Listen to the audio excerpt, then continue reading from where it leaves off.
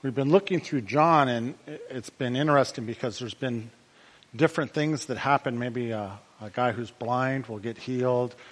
Maybe a big crowd of people miraculously are fed. You know, the loaves broken up. But what's neat about John is it'll go into a chapter or two, sometimes 3, of just the discussion that Jesus has with his disciples about what it is that's happening. And now we're coming to sort of the final discussion. Maybe not the final, because he does have some discussion with his disciples when he rises from the dead. But this is the last discussion that he has, really, the in-depth discussion that John records. And again, John describes himself as the disciple whom Jesus loved. And this is sort of his last in-depth conversation that's recorded of him explaining something to his disciples. And what he's explaining to them is what it's going to be like after he dies on the cross and he rises up and goes up to be with the Father, and what it's going to be like for them here on earth during that period of time. And the words are meant to be an encouragement or a directive or a help to all of us who believe in Jesus, but it's also specifically a help to those that he's called or that want to come into some sort of role of leadership too. And that's important for us. I only bring that up because today after church, as many of you know, we've been having these church meetings, and now what we're doing is instead of having like a church elder or council meeting of some people who are serving in a leadership capacity, we're sort of opening that up to everybody and saying, if you're at all interested in it, come try it out, see what it's like, and see if you'd like to take a turn on that and run with it. And the reason why we're doing it that way is because of what we see here in the Gospels, that the disciples had no idea what that meant. They were not good. They were still saying things like, should we call fire down from heaven and burn this village up? And they were still... Peter's about ready to disown Jesus 3 times before the night's over. And yet, leadership is not something that, okay, now I've come to a place in life where I can be a leader. That's not what it is in the church, at least. It's just saying, I'd kind of like to just try this out and see if this is something that God might do with me, see if this is something that I enjoy, and that type of thing. So it's not something where you have to be someone big. It's more just like, I think that might be a fun thing. I think that might be something I'd like to look into and see how that goes. And so that's what these meetings after church will be. And that's sort of clarifies what that role is in this conversation Jesus has with his disciples. Now, the section that we're looking at today, some translations put this verse 15 in the passage that we looked at last week, the first 14 verses, but I think in the Greek translations it's usually put in this section, and it's hard because this statement, people don't know where to put it or how to take it. It says, if you love me, keep my commands. Now, a lot of times people take that and they just look at they take it and read it how it reads to them is Jesus saying, you need to keep the commandments. And you need to keep, the commandments that I have. And that would be a difficult thing if you took it that way, because what Jesus says is, well, you've heard it said, you shall not commit murder. He's referring to the law of Moses, the commandments. And then Jesus says, but I say to you, if you're angry with someone, you've already committed murder in your heart. If you look at what Jesus says, it's not going to make it... If you couldn't keep the law of Moses, you certainly aren't going to be able to keep what Jesus is saying regarding it, if that's what he's getting at there. And what people are really getting at is an issue that we sort of have as we're trying to figure out the gospel and what Jesus is saying and how we relate to that, because everything that we're raised in and everything in the world is geared with this idea in mind of you got to figure out the right way of doing things. If we can be good, if we can do the right thing, then the blessings of God will land on us. But the gospel is something contrary to that, where Jesus is saying, can't you see that you've just completely messed up, but God's been blessing you anyways. And so when you start to realize that, because we've been thinking of this way of like, well, there's got to be something that's important about what we do, some sort of repercussions or something that must be based. It's hard. And so we sort of, when we look through the scripture, we try and sort of find like a tension between those two things. Like for instance, the Bible will talk about righteousness. We'll almost always, when we hear righteousness, think of something the Bible actually puts a little defining term, the righteousness of works, which is, I've done this, I deserve this, because I've done this. And that's not what it's talking about in terms of righteousness. It uses the word, but it uses it to describe a righteousness of faith, which is taking it. You see what I'm saying? It's a little bit different. And so what we find is there's this tension where we see, okay, I know I'm forgiven. I can see that God does many good things in my life, and it's just a complete and utter gift. But it's just hard for me to see that there has to be some sort of value, some sort of reason, some sort of way that we still hold on to this idea that there's good things that I need to do, and if I do them, then blessing or something, I don't even know what, will come to me extra on top of that. And so we live in that sort of tension, and we see this and we feel like that's Jesus saying that. But that's not what Jesus is saying here. The first indication of that is how he starts. He says, if you love me, or the sort of old, we don't really use this word anymore, so it's not going to be that meaningful, but it's sort of if happily, not happily, but happily, like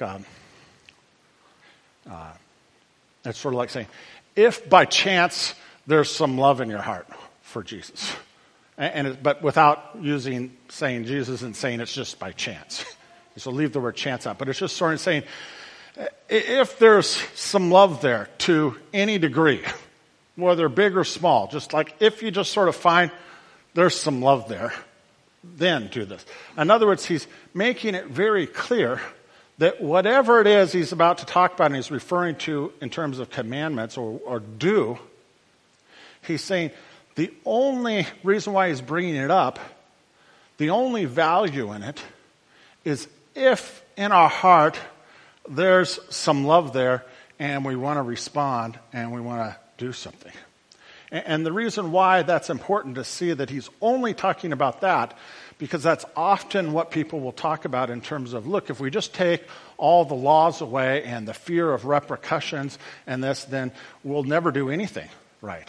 I've heard people tell me that all the time. Like, if I wasn't afraid of where this would take me, then I would just go crazy and do all this stuff, as though the only motivating factor in life is fear of some sort of repercussion. And if we just take grace, that God's always forgiving us and every good thing has nothing to do with that, and that Jesus died on the cross to take away any kind of penalty that we might have, then there's this sort of fear that then we'll just everything will just go crazy. But the assumption with that is that we must have some sort of motivation of fear to do anything good. And that's a complete and utter lie. That's why Jesus says, greater love has no one than this, that one give up his life for his friends. If you fear, you will do a lot of things to save your life. But the only thing that's going to cause you to give up your life is love. In other words, if you just take the grace side of things and set this to the side, it's not like everyone's just going to sit on their couch and watch TV because they're just not afraid of anything. No, love is a giant motivator. We'll get up and do something because I care about this person. Love is a greater motivator, and it turns out that's the only thing that God's actually interested in. He's not at all interested in us doing things because we're just afraid that we're going to suffer or this or that, and so we're just doing it out of self-preservation type thing, out of fear. He doesn't want that. That's not a relationship. What he wants is to just take care of all that so that it's just a question, is there any love there? If there is, then what? That's what he's saying. If there's love there, Like sometimes we have to look at like the story of Ruth and Boaz. Ruth's mother-in-law just says, go, and what she basically says to her is, tell this guy, and no one's spoken to her, you're interested in him. And then he'll do the rest. She's saying, just start the love process here, and then you just stand back and just, he'll start moving. And sure enough, he goes and gives a shoe. What guy is going to give one shoe? I don't know, you'll have to read the story. But he goes, and he's motivated, and he makes it happen. And that's what Jesus is saying, is like, if there's something there, like, and by love, it means you're in your heart, and you're just sort of feeling like, man, I just keep messing things up, or I get all that, but I just want to be able to respond, or I feel like there's this feeling in me that I just want, like our,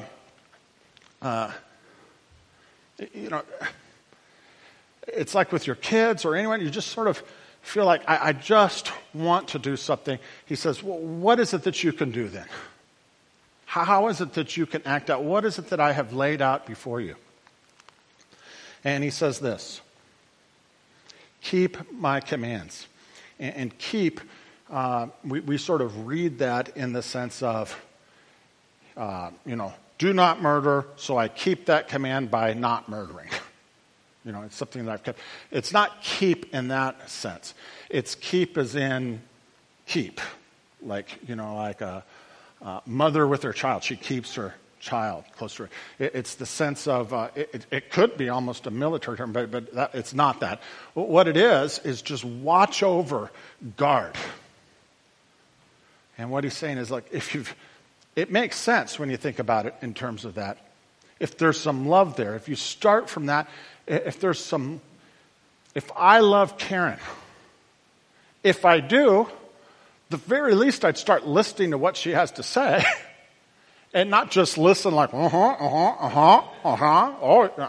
just sort of like I'm watching TV, but just sort of, No, like keeping it, holding it like dear, like it's valuable to me.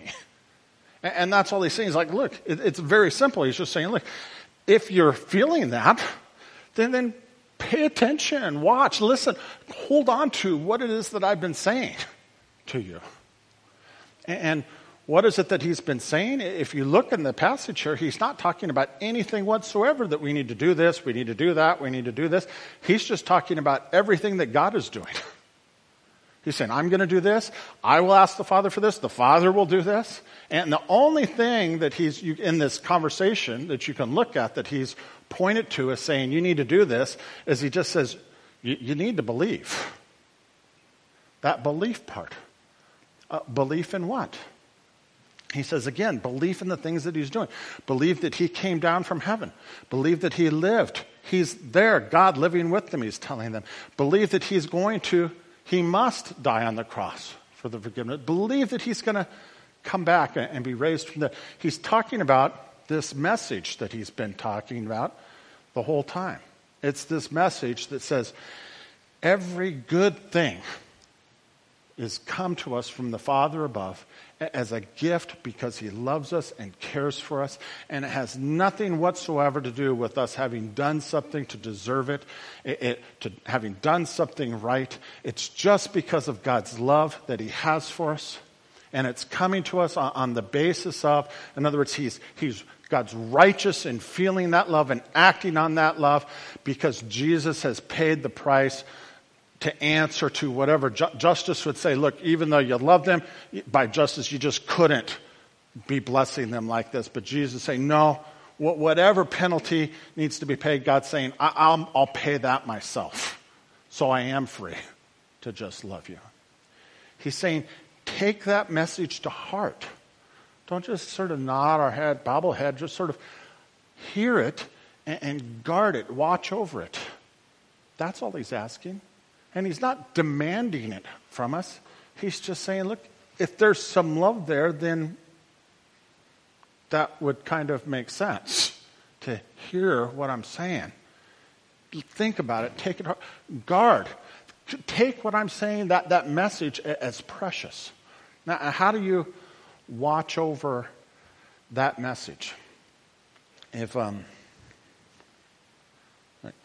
Anytime you're just sort of out, just like the way things work in the world, you're always going to end up having some sort of conversation where someone's telling you about how horrible someone else is. It's just going to happen. You can't possibly talk to another person. You could go and live maybe just talking to yourself. You would talk about hypothetically horrible people. But like that, and then you'd be listening to yourself. So I guess you could do it by yourself. But like just that's the way conversations go with people. The gospel that Jesus is saying wouldn't be, oh yeah, that person's so horrible. We're so awesome. I can't believe that person's so bad. And that's not hearing what Jesus says. That's not holding it dear. Holding it dear would be to be saying like, oh yeah, that is really horrible. Man, I probably do that to you all the time too. I'm really sorry. I know I do that all the time. You see how that sort of changes things? It's not saying, oh yeah, that person's so horrible. It's acknowledging, yes, we do a lot of horrible things, and I do it all the time too. We do it to each other all the time. But that's not even what Jesus is saying, because that would again be taking Jesus as like a rule. Like, here's the situation, here's how you apply to it. But he's actually saying, love. And how does that work out? And if you really care about the person and you've digested this message, you know a lot of times when you talk to someone about something, you're talking about how horrible, they're not actually even talking about the person. It's not even about that person or the situation. It's just they got hurt. And they're just talking about their pain at that moment. And they don't need your correction on it. And if you love them, sometimes you'll just sit there and maybe the conversation isn't going to go all right. Maybe there isn't anything to say, but they're just telling you to like let you bear some of that hurt on yourself. And you just sit there and just bear that. That's what Jesus is doing, bearing that hurt. And the only reason why I bring that up is it's not about here's a problem, here's what you do. It doesn't work like that with love. It's about caring and just sort of hearing and just sort of digesting and just like, and you're just not going to be able to figure, I mean, sometimes maybe you do need to say something like, you know, we're not any different. Sometimes maybe you don't need to say anything, but whatever it is that needs the do part on our part, it's always going to end up being flawed.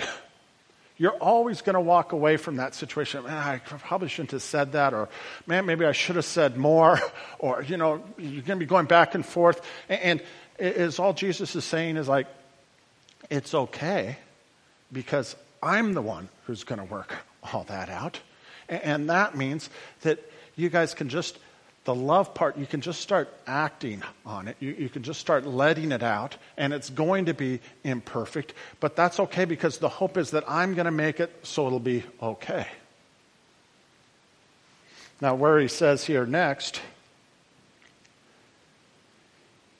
he says, I will ask the Father, and he will give you another advocate or a helper to help you and be with you forever. That is the Spirit of truth. The world cannot accept him because it neither sees him nor knows him, but you know him, for he lives with you and he will be with you. He's talking about his commands, or talking about the things that Jesus is saying, the message that Jesus is giving. And he's saying that the Holy Spirit is going to come, and the Holy Spirit will help us watch over and care for that message. In other words, you'll be in that situation, and you won't know what to say, and you won't know this, but what you can do, and maybe this is something, you could just say, man, let's just pray. Let's just ask God. And then the Holy Spirit will come. And when things work out, you'll be able to say, look, it wasn't that I had advice, you didn't have advice, we didn't know what to do. We were just feeling this pain together. But God did something. God changed the situation. And that's what the Holy Spirit and the intervention of God in our life. I don't know how many times in church I've had been at a church where there's some sort of training on how to pray for people. It's kind of a funny thing when you really sit down and think about it. It's like some people say, you need to put your hands on. No, you don't. You put your hands just like a little bit away from them. I'm not even going to go into the whole thing of things that you say and do. You're just not going to be able to figure. That's not the purpose. is all that's happening is you're basically asking for help. And he's saying there's a helper there that's in your life, that's with you. Wherever it is that you're at, that helper is there, hearing that cry for help and acting and making this message clear. What's the message? The message is God loves us and cares for us and is doing things and blessing us and taking care of us just because he loves us, not because we deserve it or we've done something right. It bypasses all that. It's just based on his love for us. And he says this is something that the world just doesn't accept. What does that mean? It means, like, going back to this conversation, if you're like,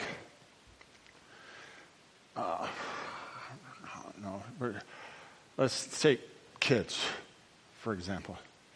Someone says, oh, things worked out well for your kid for something with that. And what they want to hear is like, well, yeah, when they were like 3 years old, we had them watch these YouTube videos and do this, and then that's why, like, now, I have this bumper sticker that says they're an honor student in, an elementary school or something. Like, that's what they want to hear, because then they want to be able to do that. What they don't accept, what the world doesn't accept is, I don't know, I did everything wrong, but for whatever reason, God just has been working things out. That just doesn't accept. If you get like some sort of job, what the world wants to see is like, oh, well, you worked hard, you showed that you were, really experienced, you got the right job experience, got the right education, and so then you earned this and that. But if you tell people, it's like, well, I don't even know what happened. It turns out I walked into the wrong building. I didn't even know. I was interviewing. They kept calling me Ralph in the interview. And it's like you see Jesus doing things, and the world just isn't going to accept that. You see that this gospel message is working out, and people just don't want to accept that.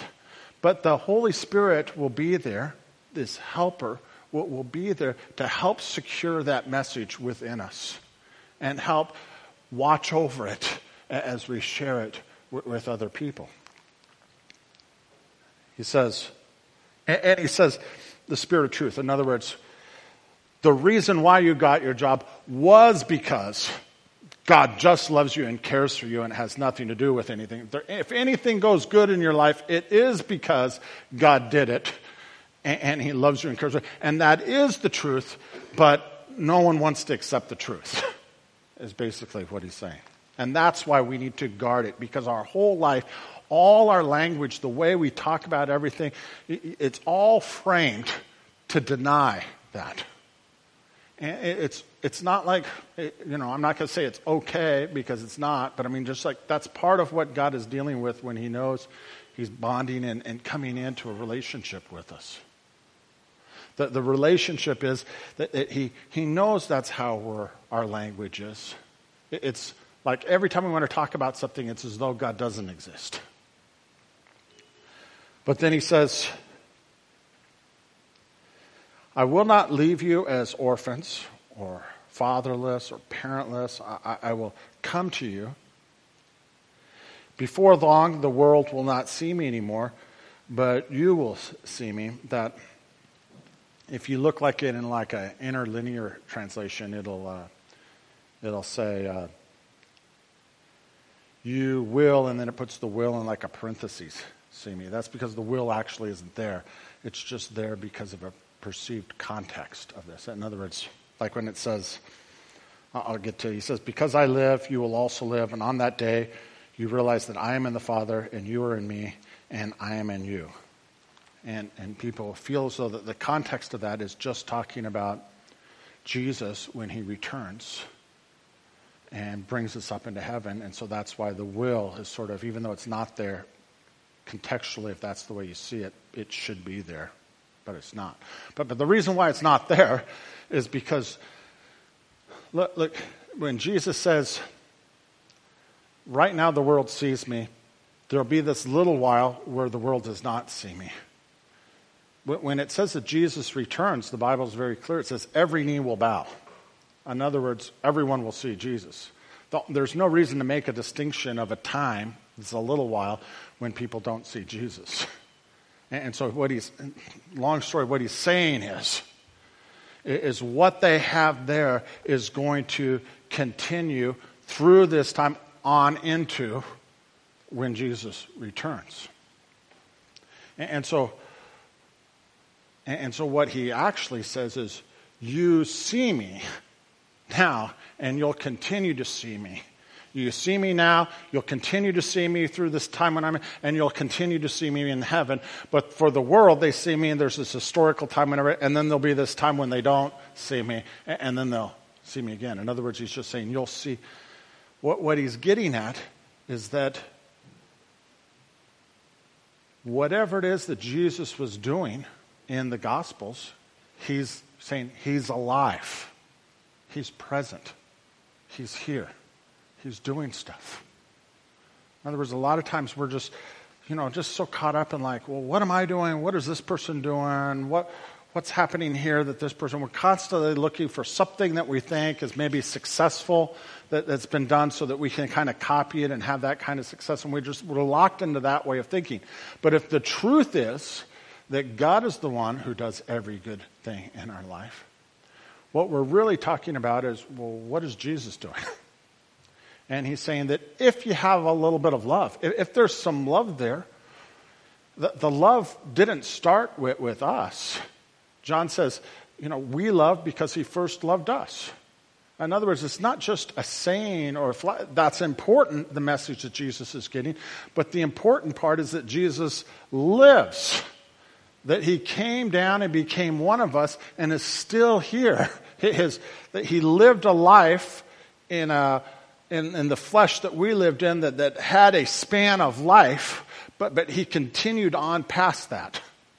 And what he means is that he's still here doing stuff.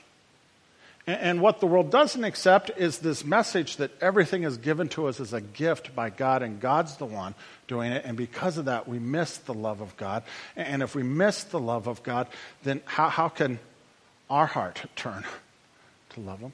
And what he's saying is safeguard that message, but also safeguard and watch over the fact that Jesus, you should be able to look at it and say, oh, I think the word belief that he's talking about, it extends to that. It's saying not just I believe in the message, but it's saying that just I don't think that was a coincidence. I believe that Jesus was doing something there. Karen, I was just telling me this morning, this is a stupid, silly thing, and I don't want to try and reduce like the things that Jesus does to silly things. But I mean, at least in my life, Jesus does a lot of things that when I look at it, I really just didn't need that, but he just did it. There's a lot of things I do in my kids' life that, like take them trick-or-treating, and they just had bags of candy. All that candy is going to get eaten, I guarantee you. It's going to be just siphoned out of a thing. And anyways, she went trick-or-treating. They found these keys. I think Jerry and Ingrid were there or something like that. And they found these keys and asked around whose keys these are, because you're trick-or-treating. It's like someone's stuck now like at 10, 11 o'clock at night. And so they finally just set them up on this post. And they go like 2, 3, 4 blocks away, and they're sitting there getting candy. And there's this lady, and she's there, and she gets candy. And then she starts like digging through her purse. And Karen's all right, did you lose your keys? And the lady kind of like looks at her and says, yeah, I think I did. I don't know. And then she says, I had this little blue thing. She goes, oh yeah, we found them. They're like a couple blocks. They walked her all the way back. Things. Now, if you're like a mom out there with a bunch of kids in the middle of the night and you've lost your keys, I don't know her situation, you could say, oh, wow. Well, that's an awful big coincidence. Well, isn't that, she's the luckiest person I know. That lady, she's so lucky. You can believe that. But you could also just believe that even though it's a little thing, somehow Jesus worked it out. And Karen was able to be involved. And Karen was able to see that. Now, it's not like, Karen just needs to tell her, like, now you need to know that Jesus found your keys for you. The lady can put 2 and 2 together if she so pleases. But Karen knows. That's what he's saying here. You see it. Everyone else may not see it, but you see it.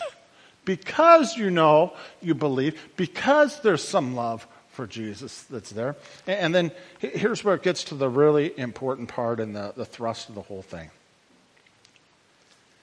He says,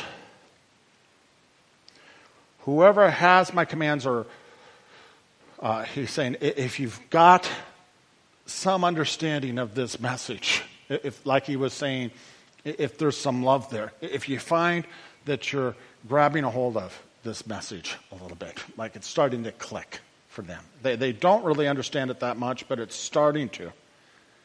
And you hold dear to it, or you watch, and you're watching over it. You kind of understand a little bit. You're watching over it. You're seeing some things. He says, my Father will love them, and we will come to them, and we will make our home with them.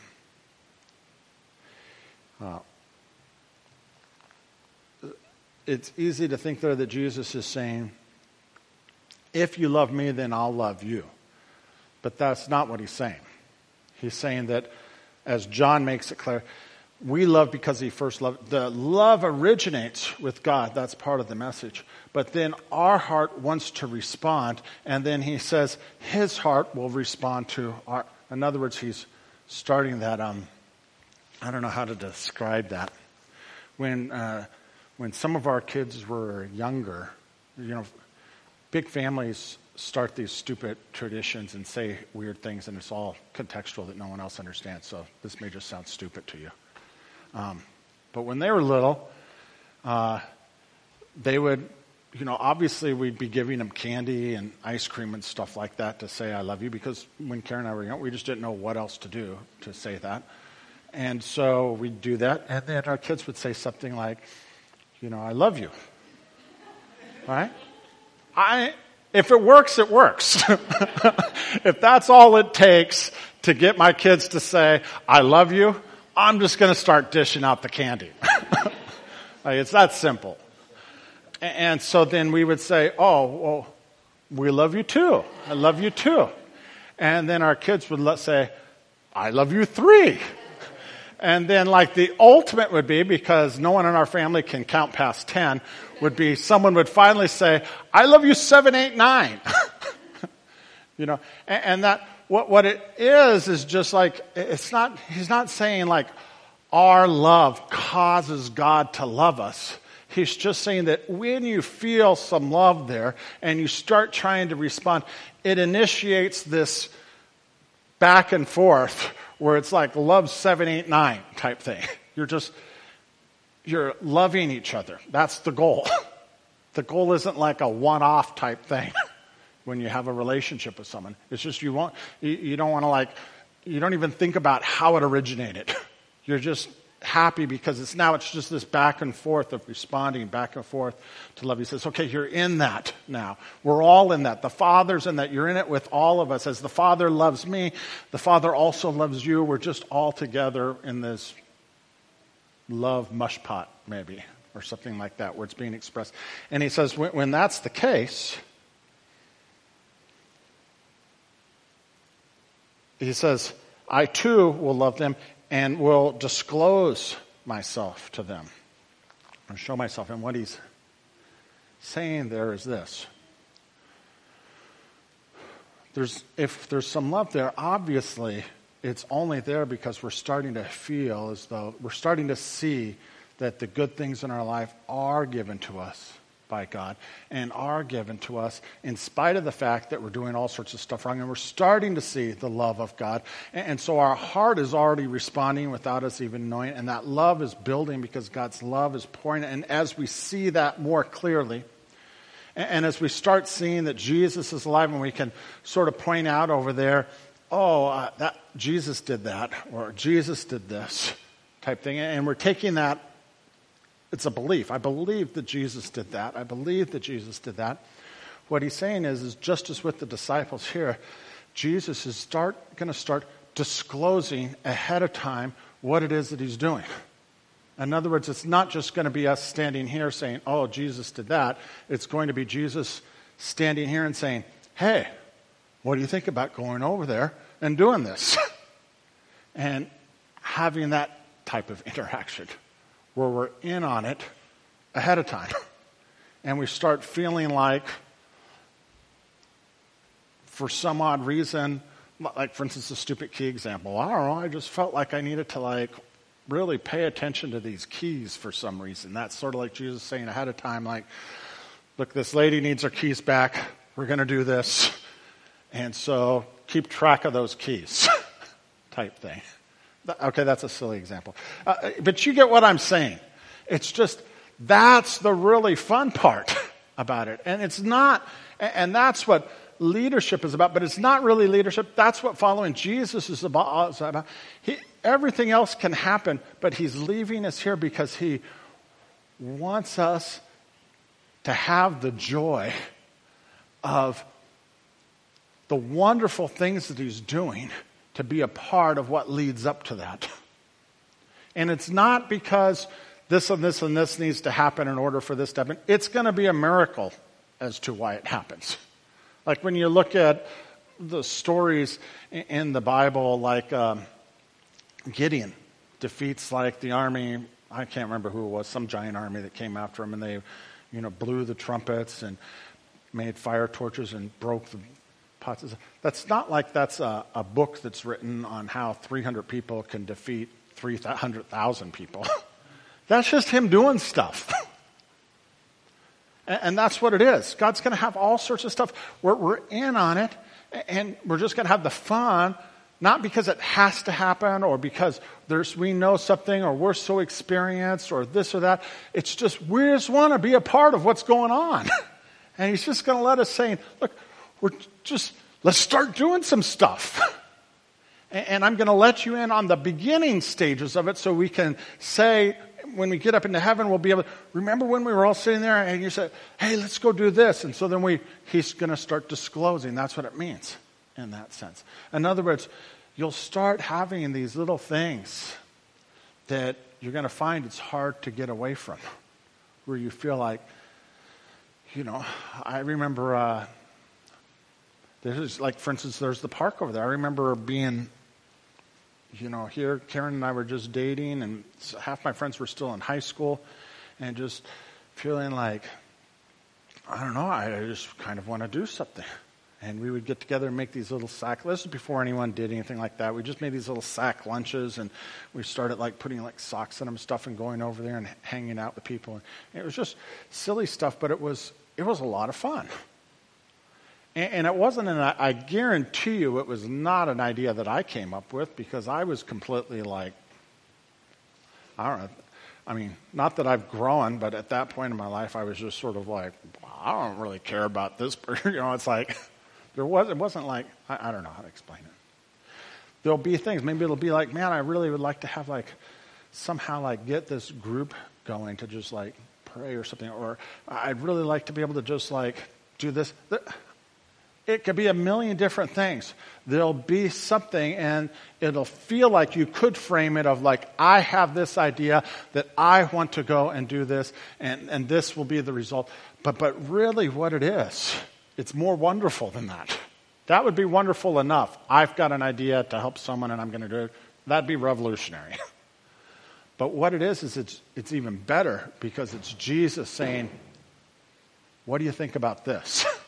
Let's go do this together. In the context of this love that's going back and forth, trying to do this. Let's go do this, and let's just start planning, start doing some different things. Not because the planning makes sense, just because this is fun.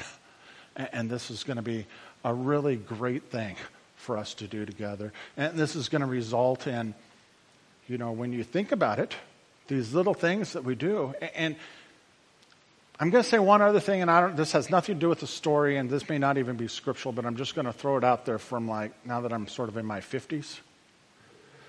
These little ideas that you guys have, I know everyone in this room has some sort of little idea that's there about something. They're pretty precious. They don't come all the time.